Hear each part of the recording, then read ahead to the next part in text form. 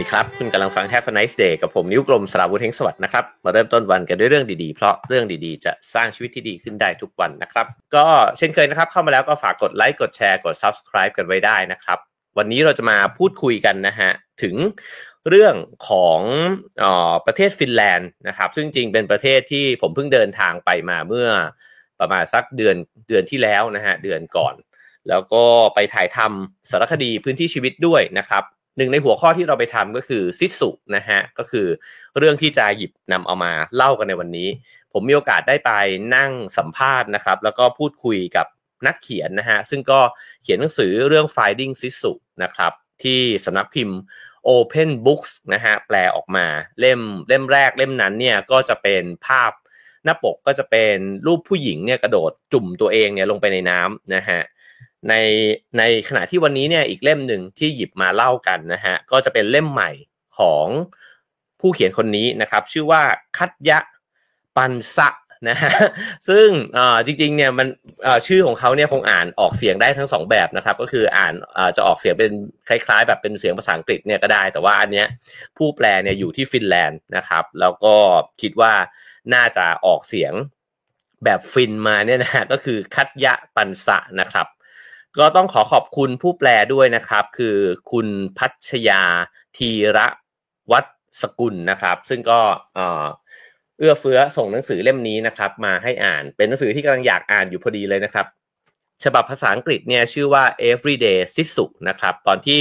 ไปเจอคุณคัตยะเนี่ยเขาก็บอกว่าเขากำลังจะมีหนังสือเล่มใหม่แปลเป็นภาษาไทยนะครับเขาก็ถามผมว่าได้เห็นบ้างหรือยังผมก็บอกว่ายังไม่เห็นในตลาดนะครับแต่ว่าพอกลับมาปุ๊บเนี่ยหนังสือเล่มนี้ก็ออกสู่ตลาดพอดีออกสู่ร้านหนังสือพอดีนะครับเพราะฉะนั้นถ้าใครวันนี้ฟังแล้วสนใจนะฮะไปหาได้ปกหน้าตาเป็นแบบนี้นะครับก็เป็นหนังสือที่ผมมาอ่านแล้วก็ได้คิดอะไรหลายๆอย่างนะฮะโอเคครับผมก็เช่นเคยนะครับถ้าเกิดว่าต้องการสนับสนุนรายการเรานะฮะก็สามารถทำได้ตามเบอร์บัญชีแล้วก็ QR Code ที่ปรากฏอยู่บนหน้าจอนะครับสวัสดีทุกท่านที่ทักทายคอมเมนต์กันเข้ามาด้วยละกันนะครับเรามาเข้าสู่เนื้อหาของหนังสือในวันนี้กันนะครับก็จริงๆแล้วเนี่ยผมคิดว่าส่วนที่น่าสนใจที่มันต่อเนื่องนะฮะจาก Finding Sisu เนี่ย Finding Sisu เนี่ยเธอก็เล่านะครับว่าตัวเธอเองเนี่ยเป็นคนที่เติบโตในประเทศแคนาดานะฮะคือพ่อแม่เนี่ยเป็นฟินแลนด์แล้วก็ไปอยู่ที่แคนาดาพอไปอยู่ที่แคนาดาเนี่ยเธอก็พยายามแล้วก็กลับมาเพิ่งกลับมาเนี่ยใช้ชีวิตในฟินแลนด์อีกครั้งหนึ่งนะฮะเพราะฉะนั้นเนี่ยสิ่งที่เธอเปรียบเทียบเนี่ยก็บอกว่ามันมีวัฒนธรรมแล้วก็ลักษณะทางสังคมเนี่ยที่มันแตกต่างกันระหว่างชาวอเมริกันเหนือนะฮะแล้วก็ชาวฟินทั้งหลายเนี่ยนะฮะว่าพอสังคมแล้วก็วิถีชีวิตความเป็นอยู่ที่มันแตกต่างกันเนี่ยมันส่งผลต่ออารมณ์นะฮะแล้วก็ต่อความรู้สึกของคนที่ใช้ชีวิตอยู่ในสังคมนั้นด้วยนะครับซึ่งผมว่าส่วนหนึ่งเนี่ยที่ทำให้ตัวผู้เขียนเนี่ยเป็นสามารถเขียนหนังสือออกมาแล้วมันดูใกล้ชิดกับคนอ่านนะฮะผมคิดว่าเป็นเพราะว่าเธอเนี่ยเผยไอ้เจ้าความเปราะบางของตัวเองเนี่ยออกมาด้วยนะฮะคือเวลาที่เล่าเรื่องเนี่ยเธอก็จะเล่าว่าเธอผ่านอุปสรรคปัญหาอะไรยังไงมาบ้างนะฮะแล้วก็เล่าถึงตัวเองว่าเธอก็เป็นโรคซึมเศร้าด้วยนะฮะแล้วการที่ย้ายมาอยู่ที่ฟินแลนด์เนี่ยมันกลับช่วยเธอได้นั่นก็คือเรื่องที่เล่าไว้ในหนังสือ Finding Sisu นะฮะเพราะว่าพอเปรียบเทียบแล้วเนี่ยเธอก็บอกว่าสังคมตอนที่อยู่ที่แคนาดานะฮะรวมถึงเธอก็เล่าไปว่ารวบไปถึงสังคมอเมริกันด้วยเนี่ยนะฮะก็จะมีการแข่งขันกันค่อนข้างสูงแล้วก็พึ่งพาตัวเองเยอะนะฮะแต่พอมาอยู่ที่ฟินแลนด์เนี่ยก็รู้สึกว่าเบาขึ้นนะครับแล้วก็อาจจะเพราะว่าประชากรในฟินแลนด์ก็ไม่ได้เยอะมากความรู้สึกเวลาที่ย้ายกลับมาอยู่ที่บ้านเกิดเนี่ยนะฮะก็จะมีความรู้สึกว่าแข่งขันกันน้อยลงนะฮะเดี๋ยวผมขออนุญาตตั้งชิงเป็นโมเดเลเตอร์นิดนึงโอเคครับผมคราวนี้แล้วหนังสือเล่มนี้เนี่ยมันมีความแตกต่างไปยังไงนะฮะผมว่ามันเริ่มต้นเนี่ยตั้งแต่ตรงส่วนของคำนำอารัมภบทเนี่ยนะฮะที่เธอบอกว่าเธอก็เล่าว่าเมื่อประมาณสัก 2-3 ปีที่แล้วเนี่ยก็ได้เขียนหนังสือนะฮะเรื่อง Finding Sisu แล้วมันก็โด่งดังไปทั่วโลกเลยนะฮะมีการแปลไปถึง20กว่าภาษาซึ่งหนังสือเล่มนั้นเนี่ยมันก็ถูกทำความเข้าใจนะครับว่ามันก็เป็นคล้ายๆกับที่ผมเขียนชื่อหัวข้อไว้ในวันนี้แหละว่าเป็นเคล็ดลับความสุขนะฮะจากประเทศที่มีความสุขที่สุดในโลกประเทศหนึ่งคือฟินแลนด์ก็ สลับอันดับกันเนี่ยนะฮะกับบรรดาเพื่อนๆของชาวกลุ่มนอร์ดิกเนี่ยนะฮะว่าสลับกันเป็นประเทศที่มีความสุขอันดับต้นๆเนี่ยนะครับจากนั้นเนี่ยก็มันก็โด่งดังแล้วตัวเธอเองเนี่ยก็เหมือนกับมีสื่อนะฮะมาสัมภาษณ์มีคนให้ความสนใจนะครับเกิดความเปลี่ยนแปลงในชีวิตเนี่ยมากเลยทีเดียวแต่หลังจากนั้นเนี่ยก็ปรากฏว่าพอผ่านไปนะครับประมาณสัก 2-3 ปีเนี่ยชีวิตส่วนตัวเธอเนี่ยก็ประสบกับปัญหานะครับเกิดความเปลี่ยนแปลงครั้งใหญ่เพราะว่าความสัมพันธ์ของเธอกับสามีเนี่ยก็เดินทางมาถึงจุดจบนะฮะเธอก็กลายไปเป็นแม่เลี้ยงเดี่ยวมีลูกชายอายุ11ขวบนะครับแล้วก็เธอก็รู้สึกว่าไอ้สิ่งที่เธอเขียนเล่าไปในหนังสือเล่มแรกเนี่ยหรือว่าซิสุเนี่ยซิสุคืออะไรเดี๋ยวเรามาว่ากันนะฮะมันก็ได้พังทลายลงไปซิสุถ้าเกิดจะแปลแบบเข้าใจง่ายๆนะฮะก็อาจจะแปลว่าการฮึดสู้ในสถานการณ์ที่มันท้าทายหรือว่าที่มันยากนะครับตอนนี้กำลังมีหนังเรื่องซิสุเนี่ยอยู่ในโรงก็คือเป็นหนังบู๊มากๆนะฮะบู๊ล้างผลาญมากๆเพื่อนผมไปดูมาบอกว่าเหมือนเป็นแรมโบ้ภาคปัจจุบันนะครับเพราะฉะนั้นเนี่ยมันก็คือการที่ชีวิตเนี่ยโยนอุปสรรคปัญหาอะไรบางอย่างมาแล้วก็ข้ามพ้นมันไปให้ได้นะฮะซึ่งจริงแล้วเนี่ยหนังสือเล่มแรกเนี่ยก็มีการอธิบายนะครับว่าทำไมชาวฟินแลนด์เนี่ยถึงมีคุณสมบัติแบบนี้มันสามารถอธิบายได้หลายอย่างมากจากการที่ผมไปสัมภาษณ์คนมา3คนนะฮะก็จริงๆผมเขียนไว้เนี่ยในหนังสือเล่มใหม่ของผมด้วยนะครับอันที่1เนี่ยก็มีคนอธิบายว่ามันเกิดขึ้นจากสภาพภูมิอากาศนะฮะเพราะว่าฟินแลนด์เนี่ยเป็นประเทศที่อยู่ในจุดที่มันหนาวจัดนะฮะคือจริงๆอุณหภูมิมันค่อนข้างสุดขั้วนะครับก็คือถ้าเกิดว่าฤดูร้อนเนี่ยก็อาจจะพระอาทิตย์อาจจะส่องแสงสว่างเนี่ยเกือบจะ24ชั่วโมงนะฮะ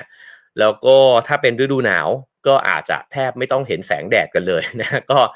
อาจจะมืดกันไปเนี่ยเกือบจะตลอดทั้งวันนะฮะแล้วเวลาหนาวมันก็หนาวจัดมากเพราะฉะนั้นเนี่ยถ้าเกิดย้อนเวลากลับไปก่อนที่ฟินแลนด์จะกลายมาเป็นประเทศที่เจริญแบบทุกวันนี้นะฮะคนที่ให้สัมภาษณ์กับผมเนี่ยเขาบอกว่าคุณลองย้อนกลับไปถึงต้นกำเนิดเลยก็ได้ของคนที่ย้ายมาอยู่ในถิ่นฐานนี้ตั้งแต่แรกๆนะฮะก็จะรู้ว่าเขาคงจะต้องบ่มเพาะเนี่ยไอ้เ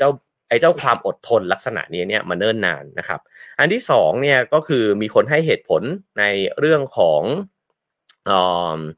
การที่ฟินแลนด์เนี่ยผ่านสงครามมาเยอะนะครับก็สงครามที่ฟินแลนด์เจอก็ต่อเนื่องยาวนานแล้วก็เคยตกเป็นอยู่ในใต้การปกครองเนี่ยของสวีเดนอยู่ยาวนานนะครับแล้วหลังจากนั้นเนี่ยก็ไปอยู่ภายใต้การปกครองของโซเวียตรัสเซียนะฮะก็ต้องสู้รบเนี่ยเยอะมากแล้วก็มีสงครามที่แบบได้รับการยกย่องอยู่พอสมควรนะครับอันที่ใหญ่เลยเนี่ยก็คือตอนที่รบกับรัสเซียแล้วก็มีกำลังพลน้อยกว่ามากนะฮะมียุทโธปกรณ์ต่างๆนานาเนี่ยน้อยกว่ามากแต่ก็สามารถยันเอาไว้ได้แล้วก็สุดท้ายเนี่ยก็สามารถเป็นฝ่ายที่ชนะนะฮะดังนั้นก็เป็นอีกหนึ่งซิสุที่ได้รับคำอธิบายนอกจากนั้นเนี่ยก็อธิบายว่า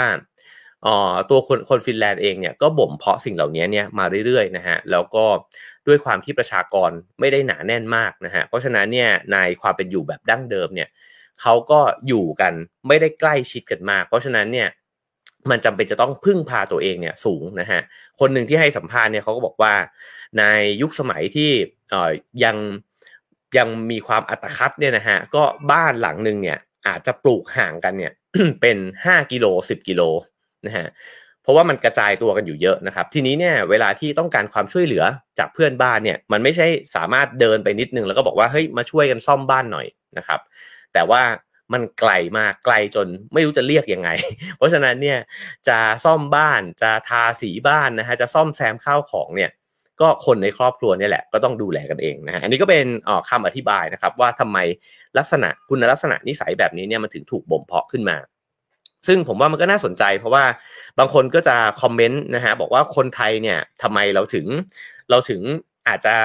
ไม่ได้มีความอดทนในลักษณะนั้นนะฮะแต่ว่ามีอีกคุณลักษณะหนึ่งเช่นไม่เป็นไรหรอกหรือว่าเรื่องแค่นี้เองปล่อยมันไปได้อะไรเงี้ยนะฮะก็คำอธิบายหนึ่งก็คือบอกว่าเราก็เกิดมาในสภาพภูมิประเทศเนี่ยที่มันสามารถที่จะเพาะปลูกสิ่งต่างๆนานานะฮะในน้ำมีปลาในนามีข้าวนะครับก็ทำให้คนไทยเนี่ยมีนิสัยง่ายๆนะครับก็เพราะฉะนั้นเนี่ยตำแหน่งที่ตั้งของประเทศก็มีผลมากเลยต่อคุณลักษณะของ ผู้คนในประเทศนั้นนะครับโอเคอันนี้ก็เกริ่นคร่าวๆนะฮะในเรื่องซิสุนะครับคราวนี้กลับมาที่หนังสือเล่มนี้กันอีกครั้งหนึ่งนะฮะเธอก็เล่ามาถึงว่าชีวิตของเธอเนี่ยพังทลายลงแล้วอย่างที่เกริ่นไปก็คือว่าตัวเธอเองเนี่ยก็มีเรื่องนะฮะปัญหาของสุขภาพจิตอยู่ด้วยนะครับก็คือว่าก็เป็นโรคซึมเศร้าเนี่ยก่อนที่จะย้ายมาอยู่ที่ฟินแลนด์นะฮะทีนี้พอมาเจอปัญหาหลายอย่างเนี่ยประเดประดังเนี่ยเธอก็รู้สึกว่าเธอก็เอาไม่อยู่เหมือนกันแล้วในขณะเดียวกันเนี่ยข้อความนะฮะที่ได้จากผู้อ่านซึ่งก็เหมือนส่งข้อความมาขอบคุณนะครับว่าอ่านหนังสือเล่มนี้แล้วก็ชีวิตตัวเองเนี่ยมีทัศนคติที่ดีขึ้นนะครับตัวผู้เขียนเองก็บอกว่าโอ้โหคนอ่านเนี่ยเขามีความสุขมากขึ้นแต่ตัวฉันเองเนี่ยทำไมฉันมีความทุกข์มากขึ้นนะฮะก็จะรู้สึกผิดกับตัวเองมากขึ้นอีกในระหว่างนั้นเนี่ยก็ไอ้เจ้าโควิดก็ระบาดออกมานะฮะแล้วก็เธอก็รู้สึกเลยว่ามันเครียดมากเพราะว่าสภาพสังคมมันเปลี่ยนแปลงนะฮะต้องมีการรักษาระยะห่างกันตัวเธอเองกับลูกเนี่ยก็เหมือนกับต้องแยกห้องกันเลยแบบนี้นะฮะคือหลายสิ่งหลายอย่างเนี่ยมันดันประเดประดังเกิดขึ้นพร้อมกันนะครับทีนี้พอมันเป็นแบบนั้นเนี่ยก็ตัดภาพไปเลยละกันว่าเธอก็รู้สึกว่าหมดไฟแล้วก็รู้สึกว่าตกไปอยู่ในห้วงของการซึมเนี่ยอีกครั้งหนึ่งนะฮะเธอบอกว่าต้องถูกนำตัวเนี่ยส่งโรงพยาบาลนะฮะจากอาการซึมเศร้าขั้นรุนแรงสิ่งนี้เป็นคำวินิจฉัยอย่างเป็นทางการเนี่ยจากคุณหมอเลยนะครับทีนี้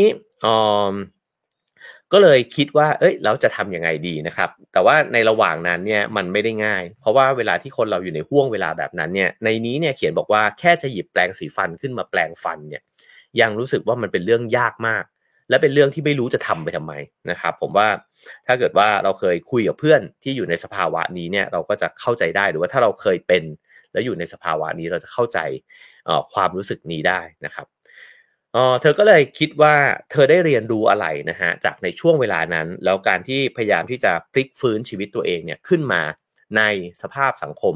ของฟินแลนด์นะฮะฉะนั้นเนี่ยหนังสือเล่มนี้ผมก็เลยคิดว่ามันน่าสนใจตรงที่มันพูดถึง2มิติด้วยกันมิติที่1ก็คือมิติส่วนตัวนะฮะว่าคนคนนึงเนี่ยสามารถที่จะยืนหยัดขึ้นมาได้ยังไงทริคเหล่านี้เนี่ยเราน่าจะ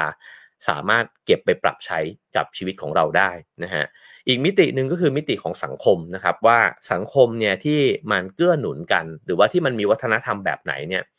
มันถึงโอบรับคนที่อยู่ในช่วงเวลาที่แย่เนี่ยเอาไว้ได้ผมว่านี้ก็ปรับใช้ได้เหมือนกันว่าเราอาจจะคาดหวังหรือฝันถึงสังคมแบบไหนเนี่ยได้บ้างนะฮะคราวนี้เขาก็อ้างถึงคำพูดของนายกรัฐมนตรีของฟินแลนด์ในตอนนั้นนะฮะนายกรัฐมนตรีหญิงเนี่ยชื่อซันนะมารินเนี่ยเขาก็บอกว่าความเข้มแข็งของสังคมเนี่ยไม่ได้วัดจากความมั่งคั่ง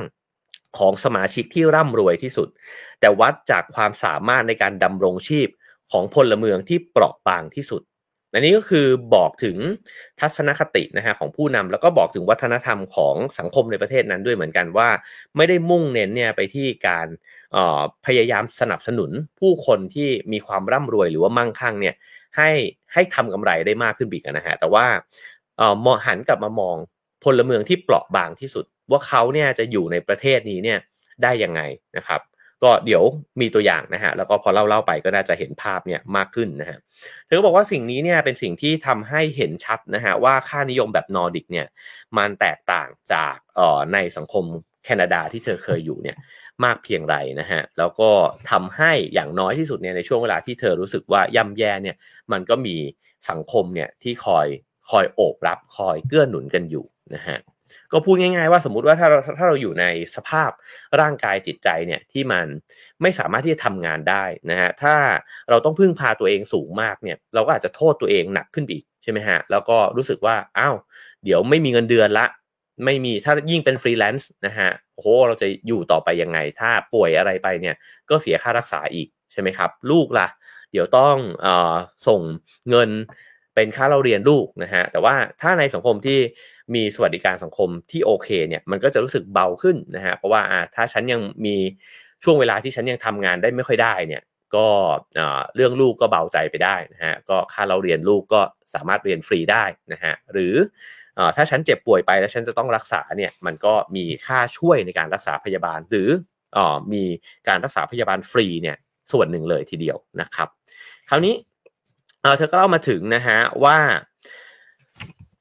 ในการออกสำรวจครั้งใหม่นะฮะว่าเธอต้องการจะทำความเข้าใจว่าไอ้เจ้าซิสุเนี่ยมันมีความสำคัญเนี่ยยังไงนะฮะแล้วก็ช่วยเธอเนี่ยได้ยังไงจากความย่ำแย่ในครั้งนี้นะฮะแล้วเธอก็พยายามที่จะถ่ายทอดว่าไอ้เจ้าการเรียนรู้ครั้งเนี้ยมันได้เรียนรู้อะไรบ้างนะครับก็ปรากฏว่ามี2กุญแจหลักด้วยกันนะฮะที่ผมจะหยิบมาเล่าในวันนี้นะครับแต่ว่าถ้าอยากจะอ่านละเอียดเนี่ยก็ชวนกันไปซื้อหนังสือเล่มนี้มาอ่านกันนะฮะอันที่1เนี่ยเธอก็บอกว่าคิดว่ามันคือการดูแลตัวเองนะฮะเราจะดูแลตัวเองเนี่ยด้วยทัศนคติหรือว่าด้วยพฤติกรรมแบบไหนนะฮะอันที่2ก็คือว่าการที่มีซิสุกลุ่มนี้น่าสนใจมากว่าเราเนี่ยไม่สามารถฮึดสู้เนี่ยได้ด้วยตัวเราเองเพียงลำพังแต่เราต้องการกลุ่มนะฮะในการที่จะมาประคองเราเนี่ยแล้วก็ทำให้เราไปต่อได้ผมเนี่ยแปลคำว่าซิสุเนี่ยไว้ในรายการพื้นที่ชีวิตนะฮะว่าผมสัมภาษณ์คุณคัตยะเสร็จเนี่ยผมก็ได้ความเข้าใจในหัวตัวเองเนี่ยว่ามันไม่ใช่การฮึดสู้แบบที่แบบอยู่ๆก็ฮึดสู้นะฮะแต่ผมว่าget sense นึงจากเธอเนี่ยว่ามันคือการประคองไว้แล้วไปต่อหมายความว่าคนเรามันไม่สามารถที่จะอยู่ๆล้มลงไปแล้วก็ดันตัวเองขึ้นมาแล้วแบบเอ้าสู้ต่อนะฮะมันอาจจะไม่ได้ฮึกเหิมขนาดนั้นแต่ในบางเวลาเนี่ยมันจำเป็นจะต้องประคับประคองตัวเองไว้อะเอาเท่าที่พอไหวนะฮะแล้วหลังจากที่มันพอจะรวบรวมเรี่ยวแรงได้บ้างเนี่ยเราค่อยยันตัวขึ้นมาแล้วก็ไปต่อผมก็เลยแปลคำนี้ตามความเข้าใจตัวเองนะฮะว่าประคองไว้แล้วไปต่อนะครับคราวนี้ลองมาดูนะฮะว่าในจริงๆหนังสือเล่มนี้เนี่ยผมว่าเขียนได้น่ารักมากในบทแรกนะฮะก็คือบอกว่าวิธีการบำบัดตัวเองด้วยซิสุเนี่ยเขาก็บอกว่ามีการบำบัดด้วยสีฟ้านะฮะซึ่งก็พูดถึงธรรมชาตินะฮะเรื่องของน้ำเรื่องของอะไรแบบนี้นะครับก็คือการจุ่มตัวเองลงไปในน้ำแบบนั้นนะฮะหรือการบำบัดตัวเองด้วยสีเขียวก็คือพาตัวเองออกไปอยู่ในที่ที่มันเขียวที่มันมีธรรมชาตินะครับแต่ผมจะไม่โฟกัสตรงนั้นก็ให้ไปซื้อมาอ่านกันนะครับอันแรกนะฮะเขาบอกว่าวิธีการสร้างซิสุในทุกวันนะฮะเขาบอกว่าตัวเธอเองเนี่ยก็เป็นคนที่ให้สัญญากับตัวเองไว้ว่าไม่ว่าอะไรจะเกิดขึ้นไม่ว่ามันจะหนาวมันจะร้อนแค่ไหนเนี่ยก็จะจุ่มตัวเองเนี่ยนะฮะลงไปในน้ำเย็นเฉียบเนี่ยในนี้เขียนว่า9 องศาเซลเซียสตรงนี้อยากจะเล่าประสบการณ์ส่วนตัวนะครับว่าตอนที่ไปถ่ายรายการเนี่ยก็ทีมงานก็บอกผมบอกว่ามาเดินทางมาถึงตรงนี้แล้วนะฮะก็จะต้องกระโดดลงไปเนี่ยในน้ำเย็นเนี่ยด้วยเหมือนกันผมเห็นจริงๆตอนแรกไม่ได้ดูอุณหภูมิแล้วก็ไม่ได้คิดเลยเพราะว่ามันเป็นช่วงที่เป็นต้นหน้าร้อนนะฮะของฟินแลนด์ไม่ควรจะเย็นเลยนะแต่พอจุ่มตัวลงไปในน้ำเนี่ยโอ้โหเหมือนลงไปในกระบะน้ำแข็งนะครับแล้วก็พอเหลือบไปเห็นอุณหภูมิเนี่ยมัน10 องศาเซลเซียสซึ่งถ้าดูตัวเลขเนี่ยรู้สึกว่ามันไม่หนาวนะฮะแต่ว่าลงไปในน้ำนี่แบบโอ้โหมันเหมือนแบบตัวชาเลยนะฮะแล้วก็เย็นเฉียบเนี่ยขึ้นมาเลยนะครับก็เพราะฉะนั้นเนี่ยไอ้เจ้ากิจกรรมการจุ่มตัวลงไปในน้ำแบบนี้นะฮะในน้ำเย็นแบบนี้เนี่ยเป็นสิ่งที่คุณคัตยะเนี่ยพยายามที่จะทำในทุกวันถามว่ามันบ่มเพราะอะไรนะฮะหนึ่งก็คือว่ามันเป็นการบอกกับตัวเองอะครับว่าไม่ว่าอะไรจะเกิดขึ้นไม่ว่าจะหนาวจะร้อนเนี่ยฉันก็จะทำสิ่งนี้นะฮะแล้วไอ้การพาตัวเองลงไปในน้ำที่มันเย็นเฉียบแบบนี้นะฮะคนฟินแลนด์เขาก็บอกว่ามันก็เป็นการบ่มเพาะความจิตใจที่มันสู้กับสิ่งที่สู้ได้ยากนะฮะก็การจุ่มลงไปเนี่ยอาจจะไม่นานนะฮะก็บางทีอาจจะนาที1 2นาทีนี่ก็จะแข็งแล้วนะครับเพราะฉะนั้นก็จะขึ้นมาทีนี้สิ่งที่เขาทำกันนะครับแล้วก็มีสิ่งเหล่านี้เนี่ยอยู่มากมายเลยในเฮลซิงกินะครับก็คือจุดที่สามารถจุ่มตัวเองลงไปในน้ำเย็นธรรมชาติได้ก็คือทะเลบอลติกเนี่ยนะฮะจุ่มลงไปได้แล้วหลังจากนั้นเนี่ยก็เดินขึ้นมาแล้วก็ไปเข้าซาวน่าที่ตั้งอยู่ตรงนั้นเลยซึ่งซาวน่าเนี่ยเป็นวัฒนธรรมยอดฮิตของชาวฟินแลนด์นะฮะประชากรของเขาเนี่ยมีอยู่ประมาณ 5.5 ล้านคนแต่ว่ามีจำนวนซาวน่าเนี่ยประมาณ 3.3 ล้านแห่งนะฮะเพราะฉะนั้นเนี่ยก็ลองวัดสัดส่วนกับจำนวนประชากรเนี่ยก็จะเห็นว่าโอ้โหซาวน่านี่มันเป็นกิจกรรมยอดฮิตมากๆนะครับเพราะฉะนั้นหลังจากจุ่มตัวลงไปในน้ำเย็นจัดนะฮะแล้วเราขึ้นมาเนี่ยผมเข้าห้องซาวน่าไปผมรู้สึกเลยว่าตัวมันจะสุกอะเข้าไปในห้องซาวน่ากับพี่ช่างภาพนะครับแล้วก็ตอนแรกเนี่ยมันก็อุณหภูมิประมาณนึง แต่คนที่เขาเข้าไปอยู่ในห้องกับเราเนี่ยเขาก็จะเอาน้ำเนี่ยราดลงไปในหินร้อนนะครับไอ้เจ้าหินร้อนนั้นเนี่ยมันก็จะส่งความร้อนเผาขึ้นมาเนี่ยโอ้โหรู้สึกเหมือนหน้าจะไหม้นะฮะพี่ช่างภาพกับผมเนี่ยต้องเอามือกุมหูเพราะว่ารู้สึกว่าหูมันจะไหม้พอเราถามผมลองถามว่าในห้องนี้มันอุณหภูมิเท่าไหร่นะครับคนที่อยู่ซาวน่าด้วยกันเขาบอกว่าประมาณ80 ถึง 100 องศาเซลเซียสนะครับคือจริงๆมันประมาณ80 ถึง 90 องศาเซลเซียสเนี่ยมันร้อนจัดมากแล้วหลังจากอบตัวอยู่ในห้องซาวน่าเหงื่อไหลใครย้อยแบบนั้นนะครับไปได้สักพักหนึ่งมันจะรู้สึกดีมากๆเลยนะฮะแล้วก็กลับไปจุ่มตัวลงในน้ำเย็นจัดเนี่ยอีกครั้งหนึ่งวันนั้นเนี่ยผมทำแบบนี้เนี่ยไปมาเนี่ยอยู่4 รอบด้วยกันแล้วเข้าใจเลยฮะว่าทำไมคนฟินแลนด์ชอบกิจกรรมนี้มันเกิดปฏิกิริยาในร่างกายนะฮะแบบฉับพลันมากๆคือลงไปในน้ำเย็นเนี่ยมันวืบแล้วก็ลืมความคิดทุกอย่างเลยครับแล้วร่างกายมันก็จะกลับมาอยู่กับเนื้อกับตัวมากนะฮะพอตัดภาพมาไปอยู่ในซาวน่าเนี่ยมันก็จะคลายไปในอีกลักษณะหนึ่งนะฮะซึ่งพี่เทนช่างภาพพื้นที่ชีวิตเนี่ยเขาบอกว่ารู้สึกเหมือนกับไปนวดมาเสร็จเลยอ่ะแต่มันผ่อนคลายลักษณะนั้นจริงๆนะครับซึ่งจริงๆในหนังสือของคุณคัตยะเนี่ยก็มีเขียนอธิบายว่ามันเกิดปฏิกิริยาอะไรของสารต่างๆเนี่ยในสมองเนี่ยมันหลั่งออกมาบ้างระหว่างการที่เราตัดภาพไประหว่างเย็นจัดกับร้อนจัดแบบนี้นะครับเพราะฉะนั้นเนี่ยมันเลยเป็นกิจกรรมหนึ่งที่ทำเนี่ยเพื่อฝึกความอดทนฝึกสู้นะฮะกับอุณหภูมิที่มันเย็นจัดร้อนจัดเนี่ยด้วยนะครับ2ก็คือมันเกิดปฏิกิริยาในร่างกายทำให้ผ่อนคลายอย่างฉับพลันมากๆนะฮะโดยใช้เวลาที่ไม่นานเลย3เนี่ยมันเป็นกิจกรรมที่สามารถทำได้กับกลุ่มเพื่อนแล้วก็ครอบครัวซาวน่าเนี่ยเป็นกิจกรรมที่ถูกอธิบายนะฮะว่าทำให้ชาวฟินแลนด์เนี่ยมีความสนิทสนมกันนะฮะก็เข้าไปนั่งแก้ผ้าอยู่ด้วยกันนะฮะแล้วก็พูดคุยกันอยู่ในนั้นเนี่ยก็จะทำให้ใกล้ชิดกันมากขึ้นนะครับนอกจากนั้นเนี่ยมันยังถูกอธิบายในมิติว่าเวลาที่เราแก้ผ้าเข้าไปนะฮะอยู่ด้วยกันเนี่ยมันช่วยฝึกเราเนี่ยให้เห็นความหลากหลายของมนุษย์นะฮะคือเวลาที่เราดูผู้คนผ่านโซเชียลมีเดียเราอาจจะรู้สึกว่าคนเนี่ยมันสมบูรณ์แบบจังเลยนะครับคือต้องสวยต้องหล่อแบบนั้นเนี่ยแต่เวลาเราเห็นคนแก้ผ้าไปด้วยกันเนี่ยมาตั้งแต่เด็กๆนะฮะเราก็เห็นคนพุงเพลเห็นความเหี่ยวของคุณปู่นะฮะเห็นอะไรต่างๆนานาเนี่ยเยอะแยะนะฮะแล้วก็ทำให้เราเนี่ยค่อยๆซึมซับสิ่งเหล่านี้ว่าจริงๆแล้วมนุษย์เนี่ยมันก็เป็นแบบนี้แหละนะครับแล้วก็ยอมรับไอ้เจ้าความแตกต่างหลากหลายเหล่านี้ได้มากขึ้นเริ่มต้นจากการเห็นร่างกายที่แท้จริงของกันและกันเนี่ยนะฮะเพราะฉะนั้นมันก็มีคำอธิบายหนึ่งว่าซาวน่าเนี่ยเป็นส่วนหนึ่งของวิธีคิดที่มันเท่าเทียมกันนะฮะก็คือเห็นคนเนี่ยเป็นคนไม่ได้พยายามจะถีบตัวเองเนี่ยออกไปให้กลายเป็นคนที่เป็นซูเปอร์แมนนะฮะวิเศษกว่าคนอื่นนะครับโอเคผมเล่าออกไปนอกเรื่องเยอะเลยนะฮะแต่ว่าจริงๆก็มีอยู่ในหนังสือด้วยเช่นกันนะครับแต่นี้ขอแชร์ประสบการณ์ส่วนตัวไปด้วยควบคู่กันไปนะครับซึ่งคุณคัตยะเนี่ยเขาก็บอกว่าไอ้เจ้าสิ่งเหล่านี้เนี่ยมันเป็นสิ่งที่เธอเรียกว่า everyday Sisu นะฮะคือเราสามารถที่จะหา Sisu แบบนี้เนี่ยเข้าไปอยู่ในชีวิตประจำวันของเราได้นะครับตอนที่ผมคุยกับเขาเนี่ยผมก็รู้สึกว่าจริงๆมันคล้ายกันกับเวลาที่เราเนี่ยสัญญาว่าเราอยากจะไปจบมาราธอนให้ได้แล้วเราก็ตื่นมาวิ่งเนี่ยในทุกเช้าหรือว่าสัปดาห์ละ3 ครั้งถึง5 ครั้งนะฮะนี่ก็เป็นซิสุในชีวิตประจำวันเหมือนกันก็คือว่าไม่ว่าอะไรจะเกิดขึ้นนะฮะฉันก็จะทำสิ่งเนี้ยมันอาจจะเล็กน้อยนะครับแต่ว่าในระยะยาวเนี่ยมันฝึกตัวเรามันฝึกใจเรามันก็สร้างวินัยแล้วก็บ่มเพาะหัวใจเนี่ยให้กลายไปเป็นอีกแบบหนึ่งนะฮะการตื่นมาทำ Have a nice day ทุกตี 5นี่ก็เช่นกันนะเป็น everyday ซิสุด้วยเหมือนกันเพราะฉะนั้นเนี่ยคำแนะนำแรกนะฮะถ้าต้องการจะบ่มเพาะหัวจิตหัวใจแบบนี้ซึ่งมีผลต่อความสุขในชีวิตนะครับก็สามารถที่จะสัญญาอะไรบางอย่างกับตัวเองไว้แล้วก็จะลงมือทำมันนะฮะอย่างต่อเนื่องไม่ว่าอะไรจะเกิดขึ้นก็ตามนะครับคราวนี้เรื่องของการปฏิกิริยานะฮะว่ามันช็อกน้ำเย็นยังไงนะฮะมันผ่อนคลายยังไงก็สามารถไปอ่านกันได้นะครับคราวนี้เขาก็บอกว่าสิ่งที่เธอได้เรียนรู้นะฮะก็คือเวลาที่เราเนี่ยพยายามที่จะทำอะไรบางอย่างบางทีเนี่ยเราก็คอมมิตกับตัวเองอย่างหนักหนาสาหัสมากจนเกินไปแล้วก็ทำให้มันเกิดด้านกลับก็คือว่ากลายเป็นไปกดดันตัวเองนะฮะเพราะฉะนั้นเนี่ยมันมีคติประจำใจอันหนึ่งที่เธอค้นพบระหว่างการค้นพบครั้งนี้นะฮะว่าจะเป็นอะไรบ้างก็ไม่เป็นไรนะฮะอันนี้ก็อยู่ใน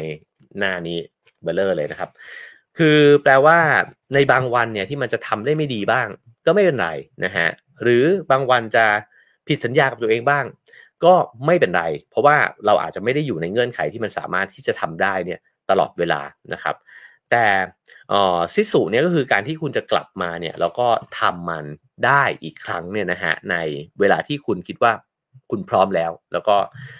จะต้องกลับมาไม่ใช่แบบทิ้งมันไปเลยนะฮะคราวนี้ในนี้เนี่ยก็เล่านะฮะบอกว่าคนจำนวน 1,000 ล้านคนทั่วโลกนะฮะดำเนินชีวิตเนี่ยไปพร้อมกับปัญหาสุขภาพจิตผมว่าสิ่งนี้เป็นตัวเลขที่น่าสนใจนะฮะคือตอนที่อ่านเนี่ยมันก็ทำให้เรารู้สึกว่าตระหนักมากขึ้นนะฮะสมมุติว่าถ้าเราเองเนี่ยก็มีปัญหาสุขภาพจิตอยู่นะฮะเราจะรู้สึกว่าเราไม่ใช่เรื่องแปลกประหลาดอะไรเลยเพราะมีคน 1,000 ล้านคนทั่วโลกนะฮะที่ก็มีปัญหาแบบนี้อยู่มันก็เหมือนปัญหาสุขภาพของร่างกายเนี่ยด้วยเหมือนกันอีกอย่างหนึ่งก็คือว่าเวลาที่เราปฏิสัมพันธ์กับใครนะครับเราอาจจะทดไว้ในใจสักนิดหนึ่งว่าเฮ้ยทุกคนไม่ได้อยู่ในสภาพที่สมบูรณ์พร้อมที่จะตอบโต้ที่จะทำงานร่วมกับเรานะฮะเขาอาจจะมีโจทย์ส่วนตัวเนี่ยอยู่ในปัญหาสุขภาพร่างกายและจิตใจของเขาเนี่ยอยู่ด้วยก็ได้นะฮะแล้วจริงๆแล้วเนี่ยในปี2019นะครับก็มีการระบุตัวเลขออกมาเนี่ยว่าสาเหตุการเสียชีวิตอันดับ2เนี่ยในหมู่ของคนหนุ่มคนสาวอายุประมาณ 15-29 ปีนะฮะทั่วโลกเนี่ยอันดับ2นะฮะของการเสียชีวิตเนี่ยคือการฆ่าตัวตายเพราะฉะนั้นตรงนี้นี่ก็น่าคิดนะฮะเป็นเรื่องที่น่าสนใจมากว่าโลกของเราอยู่ในสภาพแบบไหนนะครับซึ่งตรงนี้มันลิงก์กันยังไงกับซิสุนะฮะซิสุเนี่ยมันก็คือพลังของการที่มีความอดทนนะฮะมุ่งมั่นแล้วก็พลังฮึดรวมถึงทัศนคติที่เชื่อว่าฉันจะกลับมาได้หรือฉันจะทำได้นะครับซึ่งสิ่งเหล่านี้เนี่ยถ้าเกิดว่ามันมีอยู่ในรากฐานนะฮะเวลาที่เจอกับอุปสรรคปัญหาเนี่ยมันก็อาจจะมีทัศนคติที่รู้สึกว่าไม่ได้ย่ำแย่มากจนเกินไปนะฮะคราวนี้มาลองพูดถึงนักวิจัยนะฮะที่ทำเรื่องซิสุเนี่ยนะฮะอย่างจริงจังนะฮะชื่อยาวมากชื่อเอมิเลียเอลิซาเบธลาตินะฮะคุณลาติเนี่ยก็เป็นคนที่ผู้เขียนเนี่ยไปคุยด้วยอยู่บ่อยๆนะครับแล้วก็เป็นคนที่ศึกษาวิจัยเนี่ยในเรื่องนี้นะฮะเขาบอกว่าเวลาพูดถึงซิสุเนี่ยคนฟินแลนด์ก็จะพูดถึงอีกมิติหนึ่งด้วยนั่นก็คือการที่มีนักกีฬาชาวฟินแลนด์เนี่ยนะฮะที่สามารถที่จะชนะกีฬาต่างๆเนี่ยจากการที่อยู่ในสถานการณ์ที่เกือบจะพ่ายแพ้ไปแล้วเช่นมีนักวิ่งระยะไกลที่สะดุดล้มลงไปแล้วก็สามารถที่จะลุกขึ้นมาแล้วก็คว้าเหรียญทองโอลิมปิกได้แบบนั้นนะฮะทีนี้อีกบริบทหนึ่งนะครับก็คือบอกว่าในช่วงเวลาที่เศรษฐกิจถดถอยเนี่ยก็จะเห็นว่าคนฟินแลนด์เนี่ยก็จะมีใจสู้เนี่ยมากๆและหลายครั้งเนี่ยก็จะพลิกฟื้นเนี่ยเศรษฐกิจเนี่ยขึ้นมาได้นะครับก็ในบทสัมภาษณ์ที่ไปสัมภาษณ์มาเขามีคนหนึ่งเขาก็เล่าถึงโนเกียนะครับว่ามันก็ทำให้เศรษฐกิจฟินแลนด์เนี่ยพลิกฟื้นขึ้นมาเนี่ยได้ด้วยเหมือนกันนะครับคราวนี้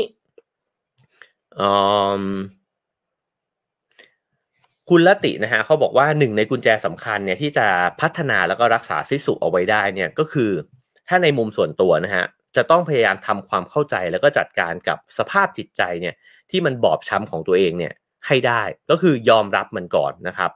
แล้วก็พอเห็นแล้วว่าไอ้เจ้าสิ่งที่มันทำให้เราเป็นแบบนั้นนะฮะมันกำลังทารุณกรรมเราเนี่ยอยู่ยังไงบ้างเนี่ยเราอาจจะค่อยๆแก้ปัญหาสิ่งนั้นเนี่ยไปได้ทีละเล็กทีละน้อยแต่สิ่งที่มันทำให้มันเป็นไปได้ยากนะฮะก็เพราะว่าเราอาจจะปัดมันทิ้งไปเราอาจจะไม่ค่อยใส่ใจถึงต้นตอที่มาของปัญหาแล้วก็ซุกมันไว้แล้วก็บอกว่าฉันเนี่ยโอเคนะฮะฉะนั้นซิสุไม่ใช่ความแข็งแรงแบบที่สะกดจิตตัวเองอ่ะแต่มันคือการยอมรับนะฮะว่าเราอยู่ในสภาพการที่มันยากนะมันอาจจะแย่ก็ได้แต่ว่าสิ่งนั้นเนี่ยมันเกิดขึ้นภายใต้สถานการณ์แบบไหนแล้วพอฉันเข้าใจสถานการณ์นั้นแล้วเนี่ยฉันจะพยายามหาวิธีแก้หาทางออกจากมันนะครับซึ่งสิ่งหนึ่งเนี่ยที่ช่วยเพิ่มความแข็งแกร่งนะฮะในจิตใจของเราเนี่ยเขาก็บอกว่ามันก็คือการกลับมาดูแลสภาพร่างกายของตัวเองนะครับเพราะฉะนั้นเนี่ยการเคลื่อนไหวผ่านกิจกรรมต่างๆนะฮะรวมถึงกิจกรรมที่ไปเชื่อมโยงกับธรรมชาติเนี่ยจะช่วยให้เรามีซิสุเนี่ยได้มากขึ้นนะครับ โอเคในมุมของส่วนตัวนะฮะผมจะพูดถึงไว้แค่นี้นะครับเพราะว่าวันนี้เนี่ยจริงๆตั้งใจจะมาพูดถึงในมุมของสังคมนะฮะก็มาดูกันนะครับว่าสังคมที่ว่าเนี่ยมันไม่ได้แปลว่าสังคมในสเกลประเทศเท่านั้นแต่มันอาจจะเป็นครอบครัวมันอาจจะเป็นกลุ่มเพื่อนอาจจะเป็นโรงเรียนนะฮะว่าสังคมแบบไหนเนี่ยที่จะก่อร่างซิสุเนี่ยขึ้นมาได้นะฮะแล้วก็ทำให้คนที่อยู่ร่วมกันในนั้นเนี่ยมีความสุขไปร่วมกันได้นะครับเขาบอกว่าในปี2020เนี่ยก่อนที่จะเกิดโรคระบาดขึ้นมานะฮะก็มีเจ้าของร้านนะครับแห่งหนึ่งเนี่ยเจ้าของร้านคาเฟ่แห่งหนึ่งนะฮะที่ในเฮลซิงกินะครับก็โพสต์ออกไปเนี่ยบอกว่าพวกเธอเนี่ยกำลังเผชิญปัญหากิจการล้มละลายนะครับซึ่งจริงเนี่ยก็สามารถที่จะทำกำไรได้นะฮะแต่ว่าหนี้ที่ติดไว้ในตอนต้นเนี่ยมันทบมาจนกระทั่งกิจการในปัจจุบันเนี่ยมันเอาไม่อยู่นะฮะปรากฏว่าหลังจากที่โพสต์ลงไปนะครับก็มีแฟนๆของร้านเนี้ยที่ไปกินไปนั่งเล่นในร้านแห่งนี้อยู่บ่อยๆนะครับภายในแค่72ชั่วโมงเนี่ยประชาชนต่างๆเนี่ยระดมเงินนะฮะเพื่อที่จะบริจาคไปบนเว็บไซต์สาธารณะนี้เนี่ย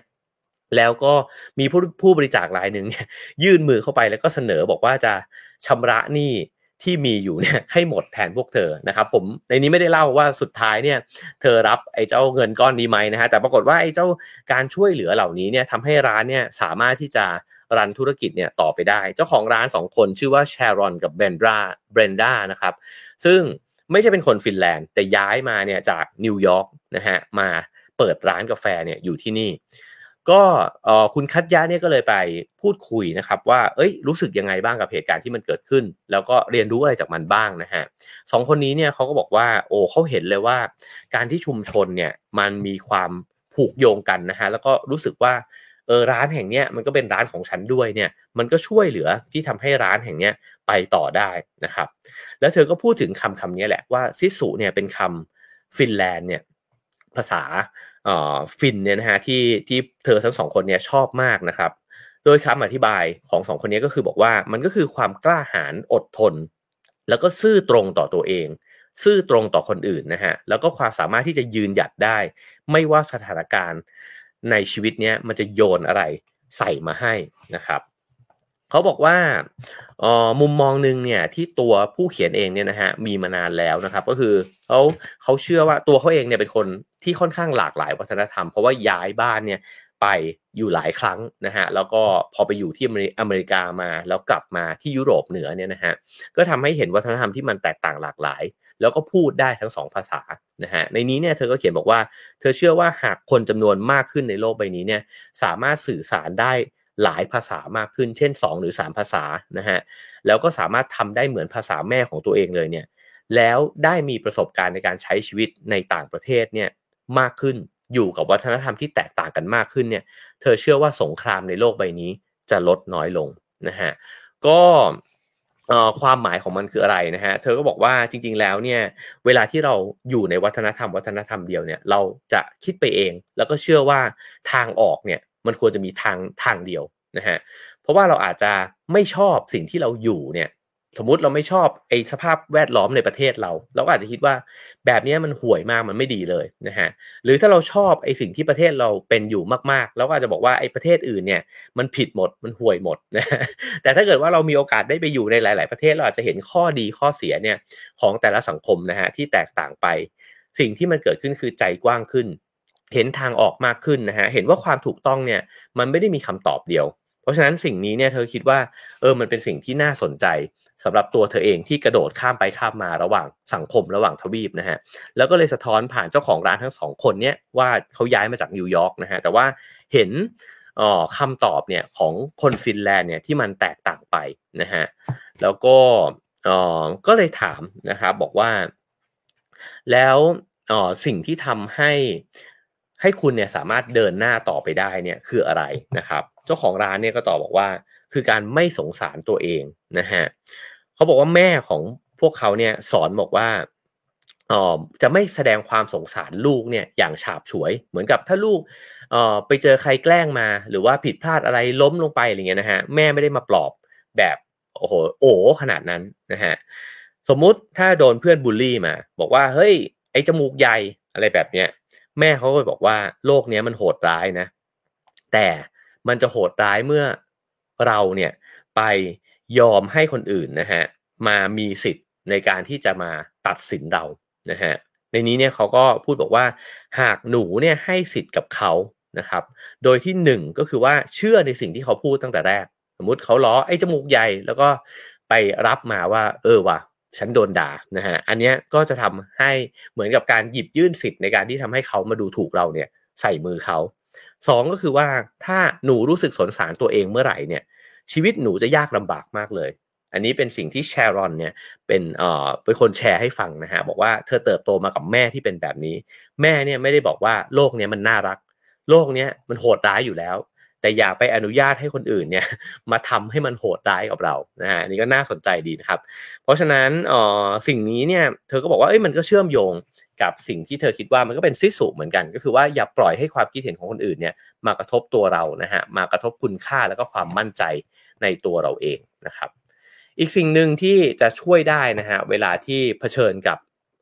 ปัญหาหรือว่าความขัดแย้งเนี่ยเธอก็บอกว่าพยายามพิจารณาจากมุมมองของอีกฝ่ายนะฮะแม้กระทั่งคนที่ทำให้พวกเราเนี่ยเจ็บปวดคือลองกระโดดไปยืนในรองเท้าเขาดูบ้างว่า